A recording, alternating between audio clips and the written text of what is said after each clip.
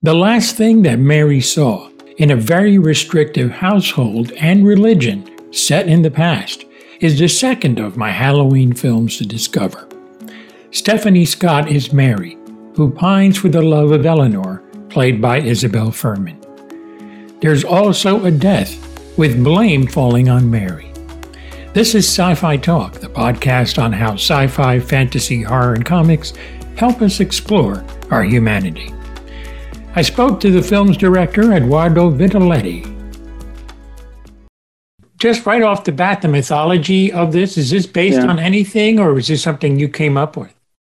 It's a little bit of a collage of some resources that I was researching and reading about. A lot of unofficial kind of Christian/pagan literature mixed with a little bit of Greek mythology, which I've always been, if not a fan of, but like very, very passionate about. And so it all kind of fueled, like the story informed it and it informed the story. And so this little book that kind of keeps coming in and out of the story did a little bit of that. So there are snippets of things that you may find in some mythological texts. Yeah. There is more about The Last Thing That Mary Saw in a moment. What I also liked is the fact that it's told in flashback. You could have gone, in a regular timeline, but it actually, as a viewer, you're kind of more involved because you want to know. You see her sitting there with the bandage, and that's not a secret because it's on the poster and everything. Right. And you want to know what's going on, and then the story is slowly peeled as the onion, they say, and you get to see what's happening and what at the end. I like that aspect. Was that always the way you wanted to tell it, or was there? Did the drafts change a little bit? No, it was always how I wanted to tell it. I think in the edit, we actually made certain sections of the movie more linear than they were on the written page. But the lens of the flashback was always a very important one because I wanted Mary to be the one who's telling the story. I wanted her to be the storyteller. After she has gone through it, I think that adds a certain level of emotional attachment and gravity and sort of gravitas almost to the story that I wanted to keep, because it's not just these events unfolding, it's her talking about them from a place of, like you said, being bandaged, being clearly hurt, or in a place of physical, if not emotional distress. So it was always very important to me. First of all, it's really a love story more than anything. Yeah.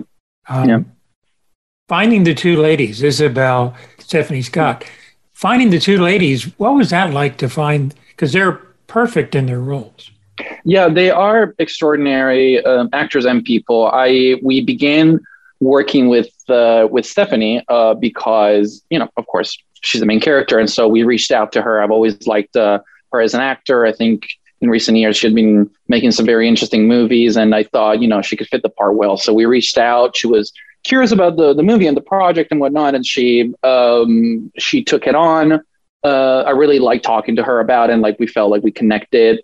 And Isabel came in right after her. And I think for her, it was, a combination of, yes, being very curious about the film and interested in the project. We had a great conversation. And also, she and Stephanie had known each other for a number of years up to that point. They've been friends. They've kind of been around similar. I think they shot one or two things together, even though not prominently as two co-stars. But I know that Isabel really wanted to work with Stephanie and they wanted to collaborate on something. And so this gave them a chance to do so.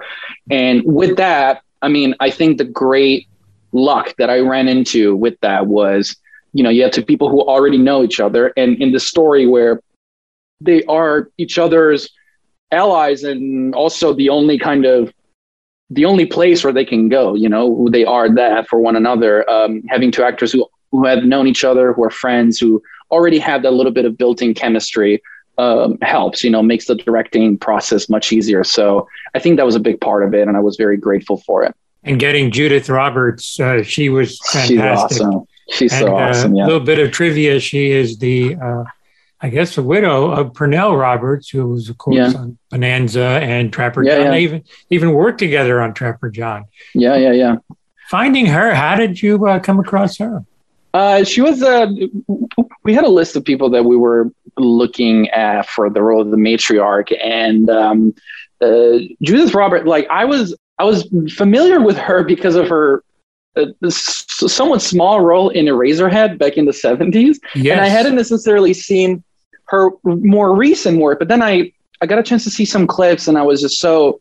I mean, she has such a presence. It was this movie and her role. It is so much about the unspoken presence that everybody's so referential to and towards. And when she stepped on set, most of our actors were from New York, and she has a long history in the New York theater as well. So everybody was just kind of excited and very referential as well in her regards, which once again, it helped building their characters because they are behaving like that towards the matriarch. So it's just, you just got to point a camera and she will steal the shot. And she was terrific. She certainly was. Another great actor I'd be remiss in not mentioning is Rory Culkin's part and as the intruder. Yeah. I mean, he was just absolutely terrific. And the funny thing is, kind of like the women are misfits in the sense of that society, so is he. And that's what they actually have in common, which is interesting. But talk about his performance and just, he's not in the film a long time, but boy, he makes an impression. He's awesome. I mean, he was not in the film. He's in like about 25 overall, 30 minutes of the film. And he did actually come on set for the last 2 days. So it was like his making it into the film set was like really, it kind of mirror how he enters the story a little bit as far as when and how much time he spends on it. But he's awesome. And he's one of those, the few characters that puts their trauma and their misfitness and on the table by talking about it. And he does something despicable. And I think he kind of spends his days doing despicable things. But yeah, he and I were always working on trying to make this as three-dimensional as possible. And I think seeing his collaboration with Isabel was very interesting, of course, because they are the two characters that really kind of have to confront each other. He assaults her and whatnot. But their collaboration was like, yeah, they could relate on the fact that, even Mary has something like that Roy's character doesn't have, because Mary is ultimately an actual part of this family. Eleanor is the maid that does come from the outside. That's right. And Roy's character also comes from the outside. So putting them together in that scene felt right.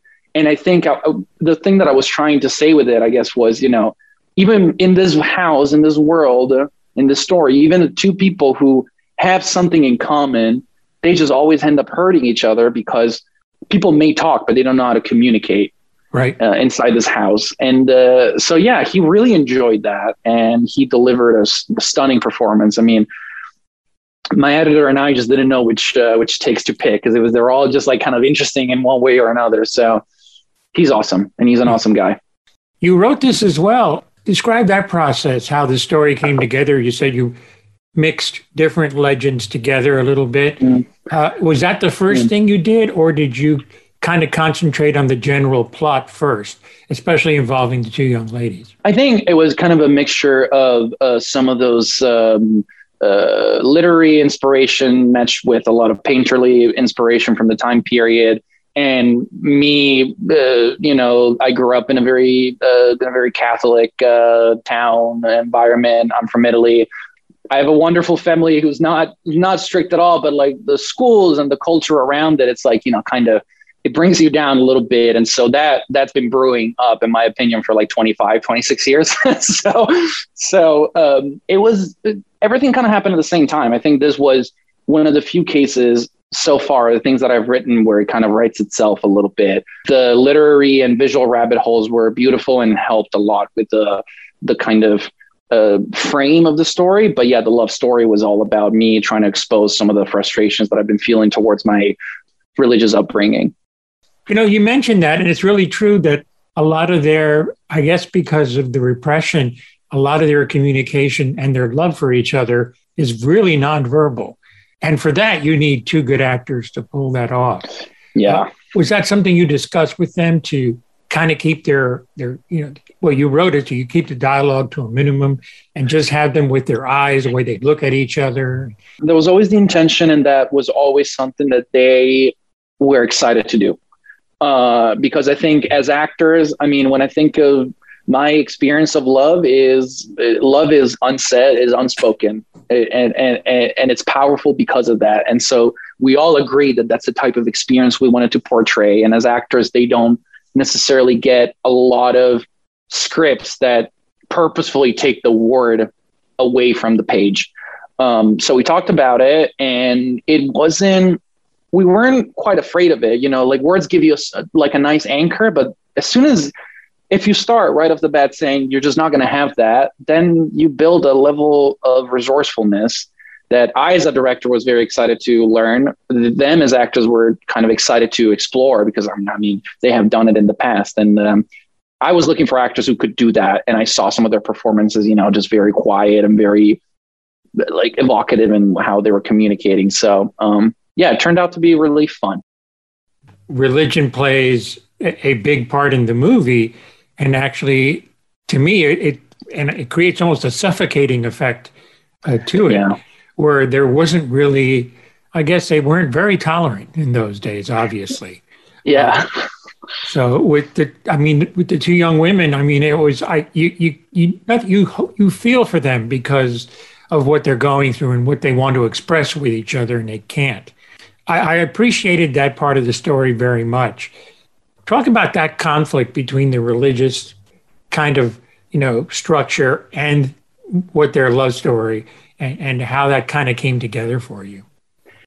My opinion has always been that people who end up trying to enforce certain rules on who you are and what you're supposed to be doing, who you're supposed to love in spite of what you really want, it's like they are essentially exposing their own insecurities. And so for me, the conflict was always coming from a place of these two lead characters who are not questioning what they want from each other, because they know that they want to be with each other. They love each other. And this family who is essentially kind of creating the problem to then fix it. And which stems out of the insecurity of, I think, hyper religiousness, which, like you said, feels suffocating, because it just there would not be a problem if it weren't for the fact that they are creating one. And I think it is a lot about their belief system and their core values being shattered. And I think as people, we tend to fight against that when a belief system that we so staunchly believed in our whole life comes crumbling down. Yeah. But it does come from a place of insecurity. And for me, that was the source of the conflict. Like these two leads they never have a moment where they say like, okay, maybe we should just let this go. I never wanted them to have that moment. I wanted the family to just kind of be ultimately weaker than them. And I think the weaker antagonist always tries to bring violence into the picture, because that's the only way that they can compensate. So, those are some of the things that I was exploring. I was trying to explore. This is a period piece. What I like is the lighting. It seems like you kept it to a minimum. Is that something you wanted to do to make it look as natural as possible and not bring in too many modern lights into it? Yeah, very much. My cinematographer and I, David Kruta, he and I, we were being respectful of the time period, not for respect's sake, but because part of enjoying, I think, a time period is feeling like you are physically like transported in it for a little bit. And there are three things that do it: the costumes, the accent, and the lighting. And for us, it was, how would someone be able to see anything that's happening in the house after like 6 p.m.? They would need candles, and candles was the only thing that they had, because that was before matches were actually widely used. And so we just kept it simple, because the story was telling us to keep it simple. In the lighting and in the shooting style, a lot of our inspirations and visual references were painterly. And so a very kind of calm and strict, almost rigorous visual style, like pretty much always on sticks, was what the story was telling us to do. So he actually, it made it easier for us, because when you're not seeing so much, you can really focus on what you're seeing. You can be very purposeful. Stay tuned. There's more with Eduardo Vitaletti talking about The Last Thing That Mary Saw. There's a few special effects, but really not a lot. I couldn't tell if there's any digital effects used at all. That's good. But if there was there, I guess, is my question.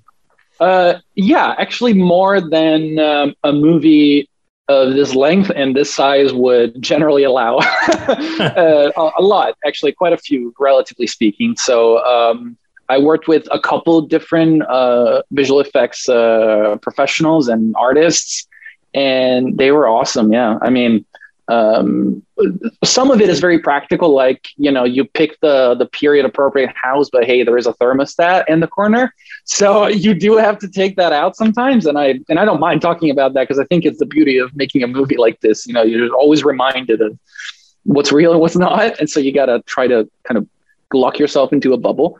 And the visual effects did that a lot. That was mostly where we how we used them. And yeah, I'm rewatching the movie, I forget where they are, which is the sign of a good visual effects. You should not be able to notice it. So I was once again super lucky to work with such talented artists. Where did you find that house? That house is pretty cool. It's on Long Island. I won't say where, because I'm assuming the owner doesn't want me to say where it is. Probably. But it is somewhere on Long Island, and it was a long search. And actually we found the right one, I don't think more than like a couple weeks before the shoot. The thing about New York State, when you're looking for a period appropriate house, I mean, New York State changed so drastically. It's been industrialized, and there is a lot of money that is thankfully poured into things like historical societies and houses. So when you find the right one is a museum and you can't really touch it.